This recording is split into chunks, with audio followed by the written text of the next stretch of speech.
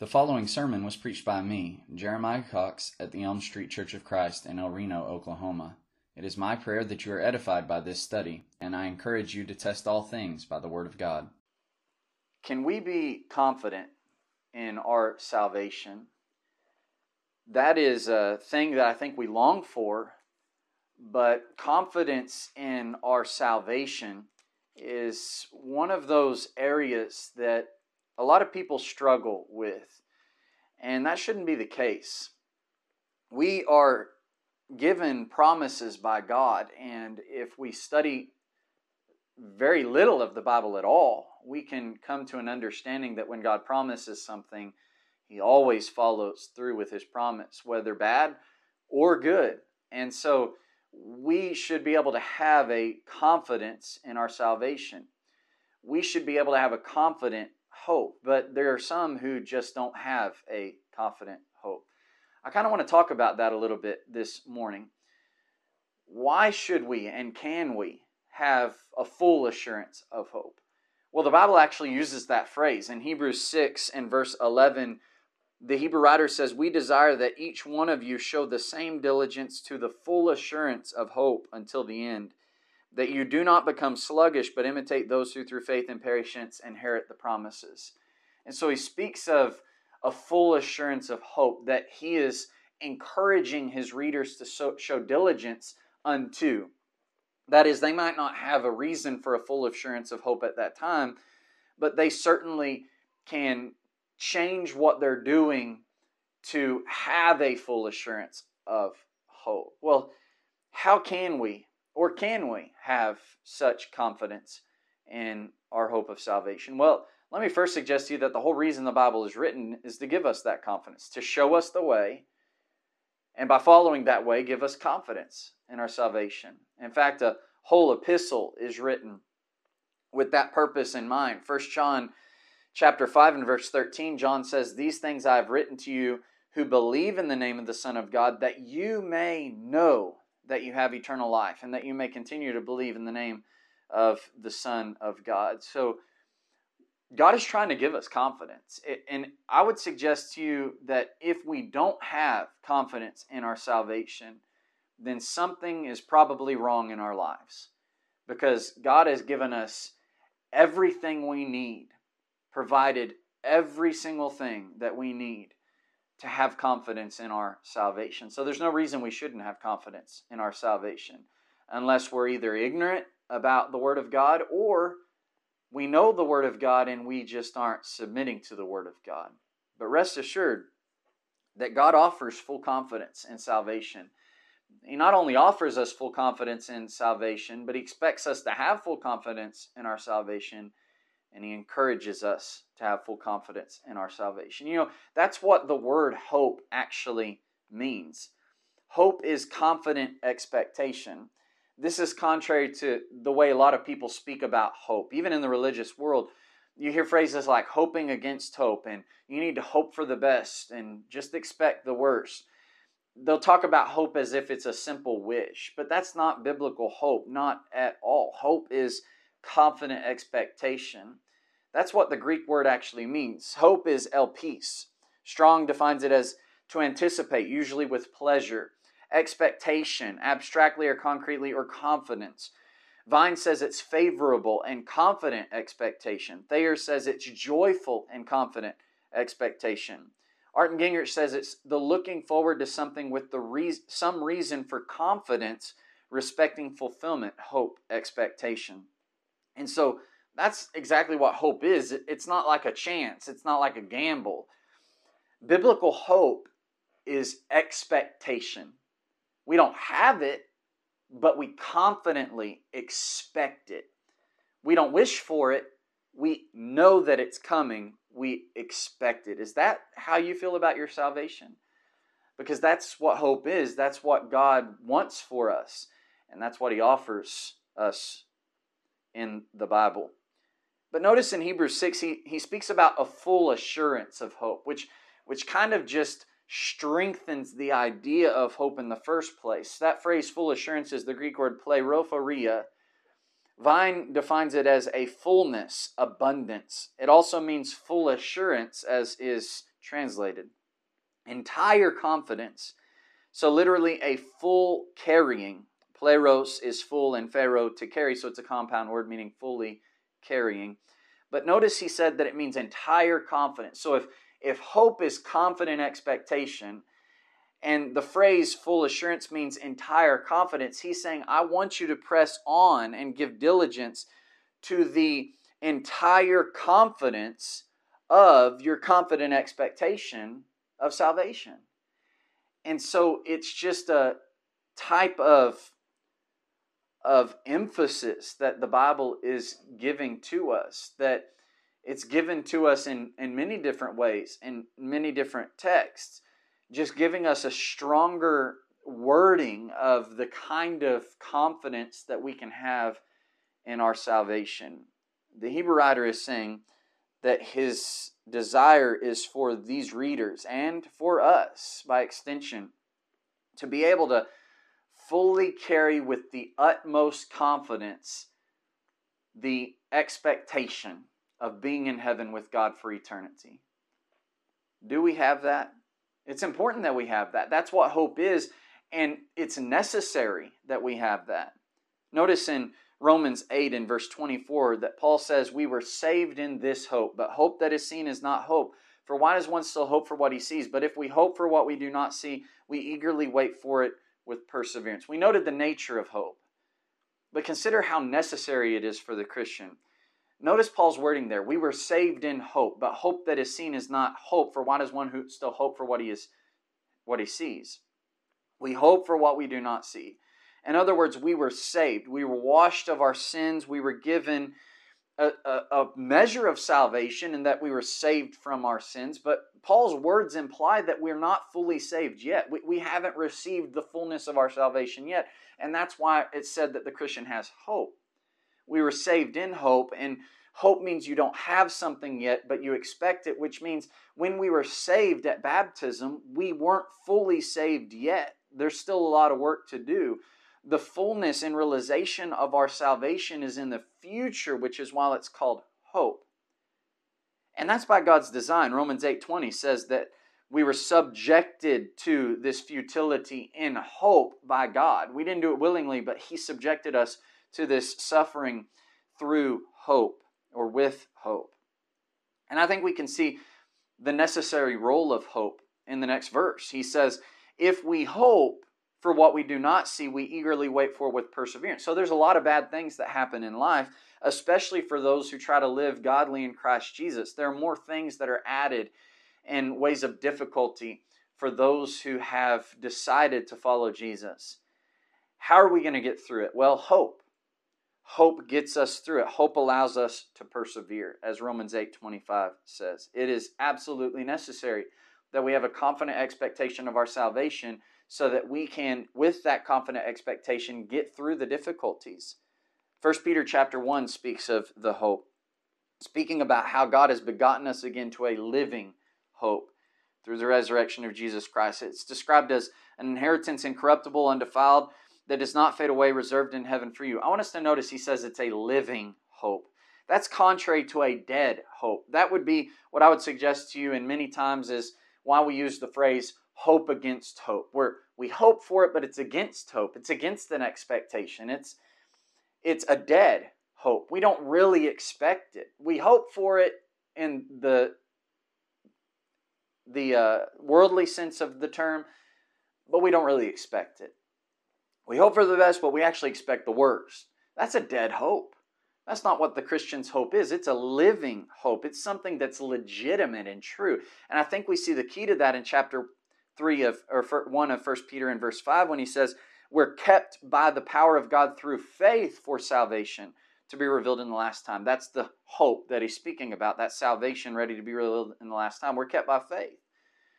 The reason why this hope is living and legitimate and true is because it's undergirded by our faith. Hebrews 11 and verse 1 says that faith is the substance of things hoped for, the evidence of things not yet seen. So while we don't have it, that's what hope is. We don't have it yet. We don't see it. There's substance to it. And our substance is faith. Faith comes by hearing, as we mentioned last lesson, and hearing by the Word of God. So So what the Bible is telling us is that we can confidently expect it because we have faith which comes from God's immutable word. Because God's word says it, and that's as good as having it, then we expect it. We're kept by faith for that hope.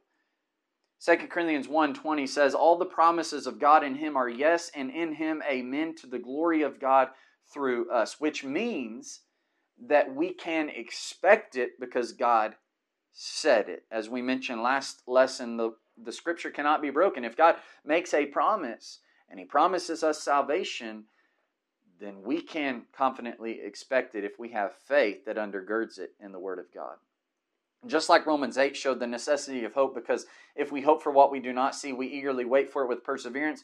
1 Peter goes on to show that we have a testing of our faith through fire, and we show the genuineness of our faith as we continue to endure. And verse 9 says we receive the end of our faith, that is the object of our hope, the salvation of our souls, because it's living, it is not dead. Hope is necessary.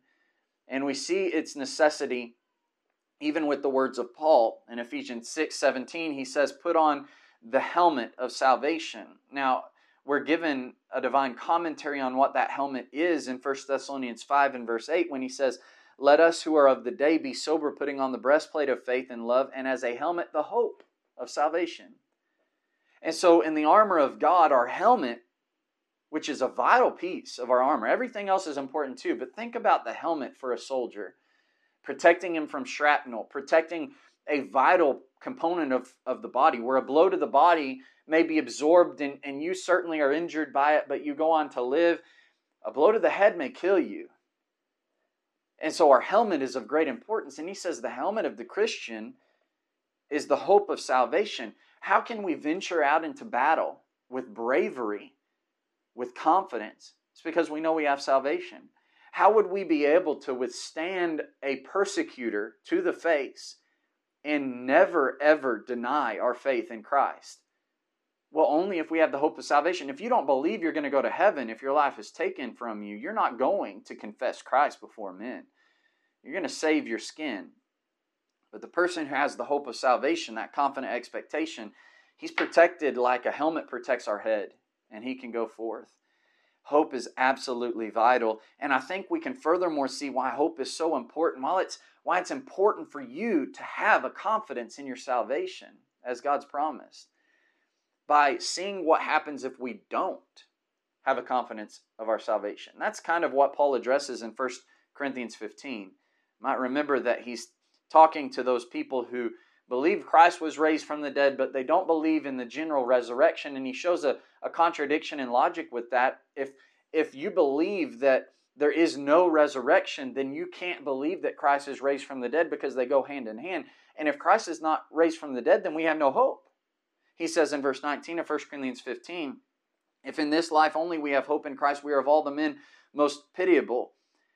And he explains furthermore what the logical end of that is. If you don't have confidence of salvation, you don't have that hope. He says, why do we stand in jeopardy every hour? Verse 30. I affirm by the boasting in you which I have in Christ Jesus our Lord, I die daily. If in the manner of men I have fought with beasts at Ephesus, what advantage is it to me? If the dead do not rise, let us eat, drink, for tomorrow we die. In other words, if we don't have a hope of life hereafter, we only have hope in this life in Christ, then why are we suffering for the cause of Christ?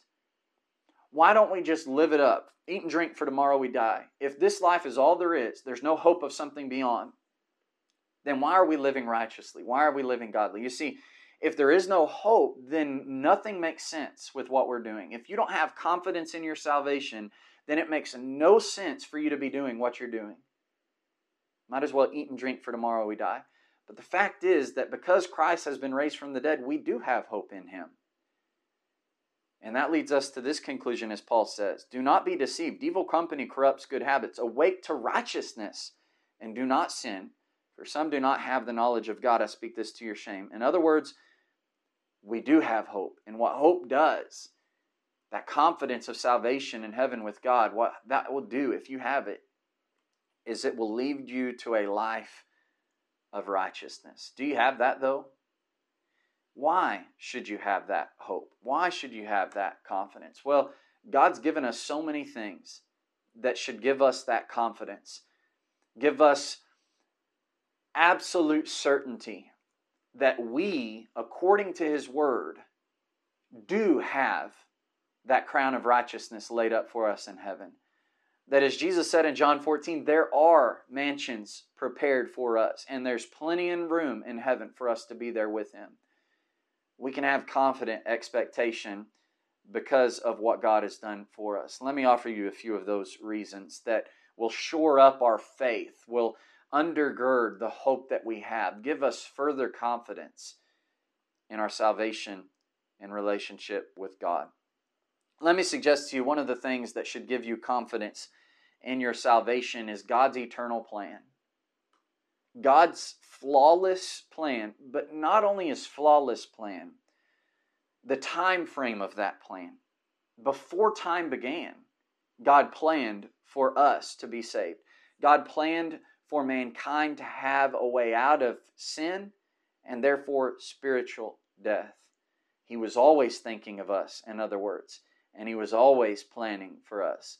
In Ephesians 1 and verse 4, it says that He chose us in Him, in Christ, before the foundation of the world, that we should be holy and without blame before Him in love, having predestined us to adoption as sons by Jesus Christ to Himself, according to the good pleasure of His will. Now, what He's not saying is that individually He chose Jeremiah, or He chose you as an individual before you were ever born, or before you ever even did anything good or evil, to be the Son of God in Christ Jesus, to be a child of God in Christ Jesus. That's not what He's saying. He's saying that His plan before time began, before the foundation of the world, determined that those who are baptized into Christ Jesus, those who find their way into Christ Jesus, Galatians 3 says that's in baptism, as many of you are baptized have put on Christ. Those who are in Christ Jesus are those who will be saved, are those who have the hope of salvation, are those who are holy and without blame before Him in love, are those who are children of God. God made a plan before time began that if you step into Christ through obeying His will, and if you've done that, then you have that hope. In Ephesians 3 and verse 11, it says, according to the eternal purpose which He accomplished in Christ Jesus our Lord. So before the foundation of the world, and according to His eternal purpose. Now, why should that give us confidence? Well, think about it this way. When someone cares about you, maybe it's a parent caring for a child, they make plans for that person. They may plan for their future and education, or even just simply plan for the next meal. When we care about something, or we care about someone, we plan for that thing or for that person. If we don't care about something, we just kind of wing it as we speak sometimes. We don't really prepare for it. We put it off and we don't think about it as much, and we just kind of do things randomly if we don't care about it too much. But when something is of great importance, we put a lot of thought into it. We plan for it. We think about it. That's what God did for us. God has, before the foundation of the world, planned for us to be saved. And if He has put that much thought into it, if He has thought of you and me in that way, then we should have confidence if we're a part of that plan, if we've submitted to the plan. That should give us great confidence. You know, in Genesis 3 and verse 15, we see that plan begin to unfold very early on, well before you or I were born. When the first sin was committed, there was the prophecy made against the serpent. I will put enmity between you and the woman, between your seed and her seed. He shall bruise your head, and you shall bruise his heel. And so there is put in place that plan that occurred before the foundation of the world, that Satan would be defeated and we would be given victory. You know, I want to add something else to that, though. Not only did He plan before the foundation of the world, but He carried that plan out. You know, sometimes we plan because something's important to us and our plans fail miserably. But God not only planned, He executed that plan perfectly. He did it at the perfect time. In Romans 5 and verse 6, it says, when we were still without strength, in due time Christ died for the ungodly. In due time. Not a second too early, not a second too late. Christ died at the perfect time. Galatians 4 and 4 says, when the fullness of time had come, God sent forth His Son, born of a woman, born of the law, under the law, to redeem those who are under the law, that we might receive the adoption as sons. And so God not only planned always for us, and that gives us confidence, but He executed that plan to perfection. As Job realized in Job 42 and verse 2, as he spoke to God, I know that you can do everything and no purpose of yours can be withheld from you. That should give us supreme confidence in our standing with God. But there's the part of that plan which has to be considered, which also gives us great confidence, and that's the sacrifice of Christ. I want us to notice the contrast in Hebrews chapter 10 between what doesn't give us confidence and what does give us confidence. He looks to the old law, which these men were turning back to and away from Christ, and that's what the epistle is about, to encourage them to have faith and continue in the way that was Christ, and not turn back to what foreshadowed Him, and therefore away from what He offered in salvation. He compares what lack of confidence there was under the old law in regard to the remission of sins. It says, the law, having a shadow of the good things to come, and not the very image of the things, can never, with these same sacrifices which they offer continually year by year, make those who approach perfect. For then would they not have ceased to be offered? For the worshippers, once purified, would have had no more consciousness of sins. But in those sacrifices there is a reminder of sins every year, for it is not possible. It's not possible that the blood of bulls and goats could take away sins. So all that blood offered, all those animals that died because of sin, they merely represented something that was to come. They were ineffective within themselves. There's no confidence whatsoever in those sacrifices. They couldn't make those who approach perfect. And verse 2 says what that perfection is. It did not purify them. They had consciousness of sins. It did not purify their conscience. Chapter 9 says, though, that was the blood of Christ that accomplished that. That's what he goes on to say in Hebrews 10. Here's the confidence you have, not these sacrifices. But he says in verse 5, therefore, when He came into the world, He said, sacrifice and offering you did not desire, but a body you have prepared for me, and burnt offering and sacrifices for sins you had no pleasure. Then I said, behold, I have come. In the volume of the book it is written of me, to do your will, O God. Previously saying, sacrifice and offering, burnt offerings and offerings for sins you did not desire, nor had pleasure in them, which are offered according to the law. Then He said, behold, I have come to do your will, O God. He takes away the first, that He may establish the second. By that will we have been sanctified through the offering of the body of Jesus Christ once for all. There he quotes Psalm 40 in verses 6 through 8, which was speaking about the fact that God really doesn't delight in those sacrifices of bulls and goats for the same reason that is said by the Hebrew writer in verses 1 through 4. They can't take away the sin. They can't atone for sin. It doesn't do anything for God. You sinned against God, those sacrifices don't do anything for you. It's not suggesting that they weren't commanded and that they didn't have to do them and God wasn't pleased with their obeying that will, but the sacrifices in and of themselves don't take care of the sin problem. And the psalm is actually talking about that's not what he desires. Really what he ultimately desires, as Psalm 51 says, is a broken and contrite heart. He wants your heart. He wants your obedience. And so I'm going to do your will, O God. Now it's applied to the Christ here, and it's applied in that sacrificial way. These sacrifices you didn't desire. That didn't do it. It didn't accomplish what needed to be accomplished. But your will, as is applied in the text of Hebrews 10, is that Christ, Jesus Christ, be sacrificed for sins. And you prepared a body for me to do that, the Christ is saying, quoting that psalm. And so I've come to do your will, and by that will we have been sanctified by the offering of Jesus once for all. He says in verse 14, by one offering is perfected forever those who are being sanctified. In verse 18, he says, where there is remission of these, there is no longer an offering of sin. And so what happens with the perfect sacrifice, the once for all sacrifice? We don't need any more when that's offered. What's the result of that? Well, it's hope. is confident expectation. He says, therefore, verse 19, brethren, having boldness to enter the holiest by the blood of Jesus, by a new and living way, which he consecrated for us through the veil, that is his flesh, and having a high priest over the household of God, let us draw near with a true heart and full assurance of faith, having our hearts sprinkled from an evil conscience and our bodies washed with pure water. We can approach the throne in boldness. We can have great confidence because of the sacrifice of Christ.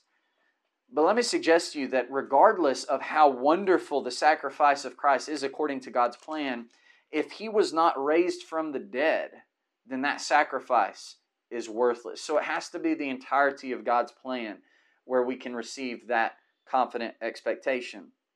We have confidence because of his plan. We have confidence because of the execution of that plan and the sacrifice of Christ, but also the execution of that plan and the resurrection of Christ. We mentioned this briefly before, but notice in chapter 15 of 1 Corinthians, beginning in verse 12, the lack of confidence when there is the assertion that Christ has not been raised from the dead, which he has been, but there has to be the resurrection of Christ for that confidence to be here. In verse 12, he says, if Christ is preached that he has been raised from the dead, how do some among you say that there is no resurrection of the dead? If there is no resurrection of the dead, then Christ is not risen. And if Christ is not risen, then our preaching is empty and your faith is also empty. Yes, and we are found false witnesses of God because we have testified of God that he has raised up Christ, whom he did not raise up, if in fact the dead do not rise. For if the dead do not rise, then Christ is not risen.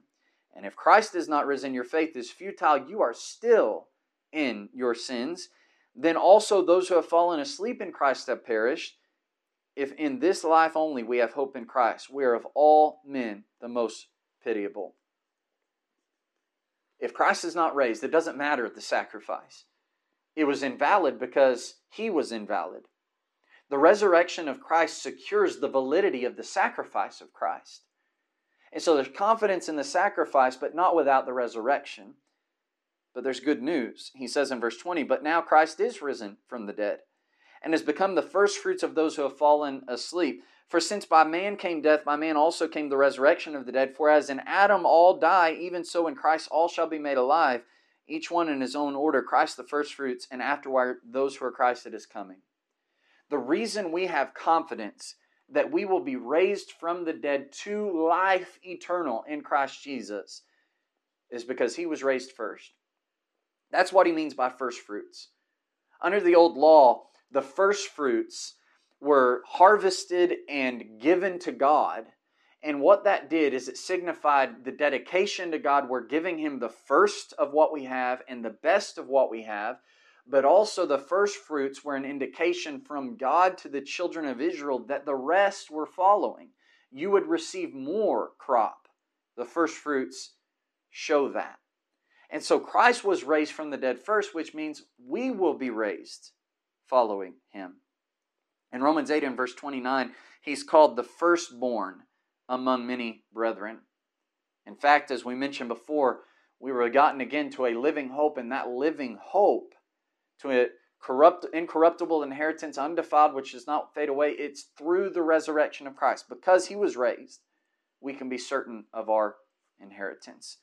Fourthly, we can be certain of our salvation. We can have confident expectation because of the revelation of God. This kind of plays on what we studied in the first hour.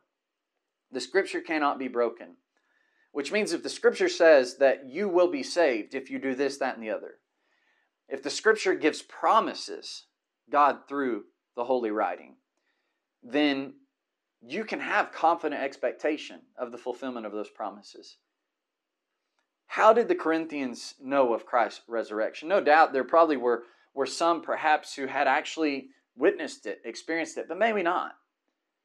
Maybe they just heard of it. And I think that that's the implication in 1 Corinthians 15. Notice in verse 1, it says, moreover, brethren, I declare to you the gospel which I preached to you, which you also received and in which you stand, by which you are also saved if you hold fast that word which I preached to you, unless you believed in vain. How did they believe? Paul preached the gospel to them. What did that gospel entail? Well, one of the main things was what I delivered to you is that Christ died for our sins according to the Scriptures, and that He was buried, and that He rose again the third day according to the Scriptures, and then He was seen by many, many eyewitnesses. And so how did they believe in the resurrection of Christ? Why? It's not necessarily the case that they themselves were eyewitnesses, but they received the gospel, which was validated through the miracles that were performed among them, that were validated through the eyewitness testimonies. They heard a message and believed the message of God. They didn't have any confidence in another gospel, which is why the Apostle Paul rebukes them and warns them in 2 Corinthians 11.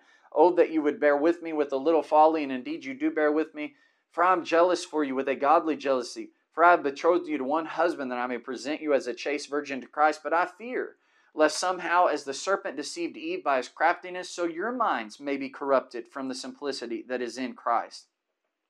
For if he who comes preaches another Jesus whom we have not preached, or if you receive a different spirit which you have not received, or a different gospel which you have not accepted, you may well put up with it. In other words, there's no confidence in some other message which comes and contradicts this message, like we talked about this morning in our first hour. The confidence comes from God's will, from God's revelation. In 1 Timothy 2 and verse 4, it says, God desires all men to be saved. But he adds, and to come to the knowledge of the truth. In other words, he desires all men to be saved. How are all men to be saved? Coming to the knowledge of the truth. This is why Paul said what he said in Romans 1:16 when he was expressing excitement and eagerness to go preach the gospel to those who are in Rome. He said, for I am not ashamed of the gospel of Christ, for it is the power of God to salvation for everyone who believes, for the Jew first and also for the Greek. How can we have confidence in our hope? How can we have confidence in our salvation? How can we have the full assurance of hope? Well, if we abide in the Word of God, if we follow His revelation, we will absolutely be saved. As Jesus said in John 8:31, if you abide in my word, you are my disciples indeed, and you shall know the truth, and the truth shall make you free. That is from sin. 2 John 9 says, those who abide in the doctrine of Christ have the Father and the Son. This is why the Apostle Paul encouraged Timothy in 2 Timothy 2 and verse 1 to be strong in the grace that is in Christ Jesus. And he applies that to being faithful and diligent to present himself a worker who does not need to be ashamed, rightly dividing the word of truth. The grace that he's to stand strong in is defined really in chapter 1 when he says that those things have been revealed by the appearing of our Savior Jesus Christ, who has abolished death and brought life and immortality to light through the gospel. The grace that is revealed in Christ Jesus is revealed in the gospel. You stand strong in the grace, that means you stand strong in the gospel. He said in verse 13 of 2 Timothy 1, hold fast the pattern of sound words. If we are holding fast to the gospel, if we've obeyed the gospel and are obeying the gospel, if we're remaining faithful to God through obedience to the gospel, then we can have confidence in our salvation. Which brings us to our fifth and final point of the reasons that are given to us for us to have a full assurance of hope, a confident expectation of our salvation. It's not simply through God's plan, executed in the sacrifice and resurrection of Christ and revealed to us in the gospel, but it's in our submission to, adherence to, and continuance in that eternal plan revealed to us in the gospel. Remember in Hebrews chapter 6, the text that we began with, which speaks of a full assurance of hope. The implication is that the brethren were not yet there. He says in verse 11, we desire that each one of you show the same diligence to or unto. You're not there yet. To or unto the full assurance of hope, that you do not become sluggish, but imitate those who through faith and patience inherit the promises. I think we're familiar with the context where at the end of chapter 5, the Hebrew writer admonished them for their lack of spiritual maturity. By this time, you ought to have become teachers. But now you're in need of being taught the first principles of the oracles of God. You need milk again even though you have been a Christian for a long time and should have progressed from milk to meat. And in chapter 6, he goes on to demonstrate that that's not inconsequential. It's not that it's okay if we're not progressing in our knowledge of the gospel and our growth in faith. If we're not progressing, we're regressing. And chapter 6 shows that in the warning of apostasy. If you have fallen away after you have been enlightened by the gospel, it's impossible for anyone to tell you something from the gospel to renew you to repentance. It's not that you can't repent, but if you rejected the gospel and not showing an interest in growing in it, then no one can tell you anything to motivate you. That is nothing from the gospel. And if you fall away then, how terrible is that?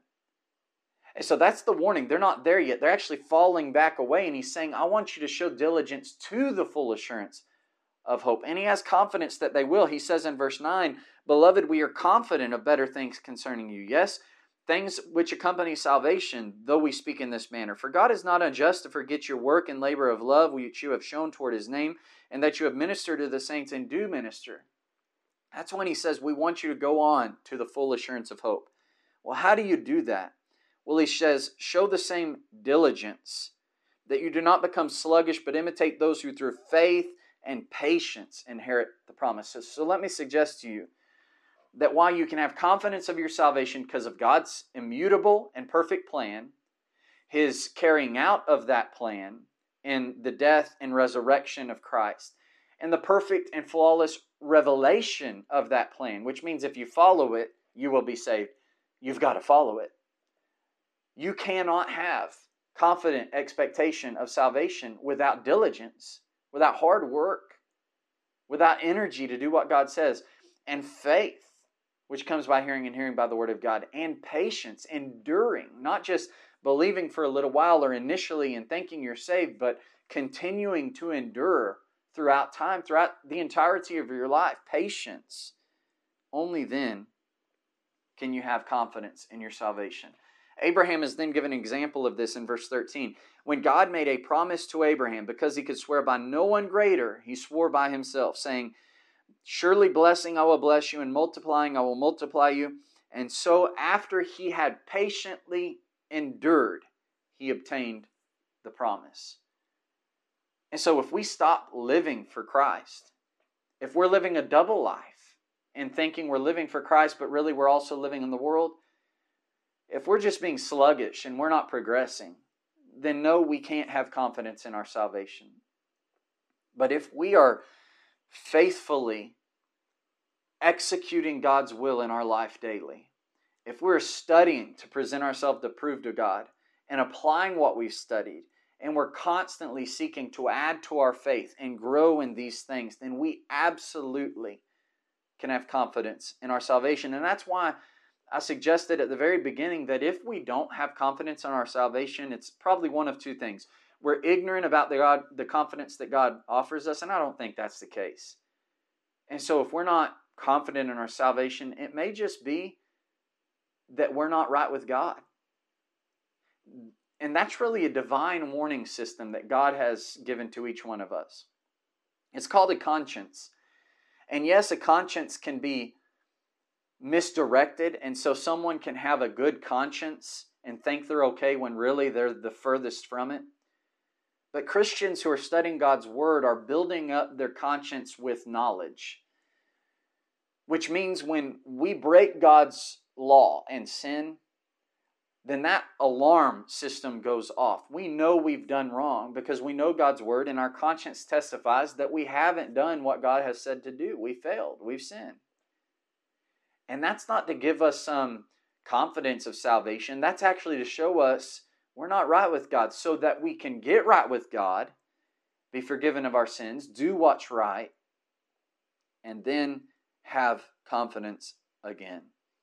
In other words, as much as God has done to give us confidence, we have to work with God. We've got to meet Him halfway, if you will. God has done His part. We've got to do our part. And if we're not doing our part, we can't have confidence.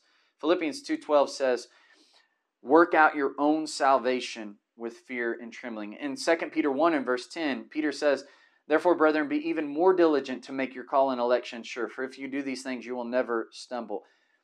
make your call and election sure. We can have confidence, but we've got to be faithful to God.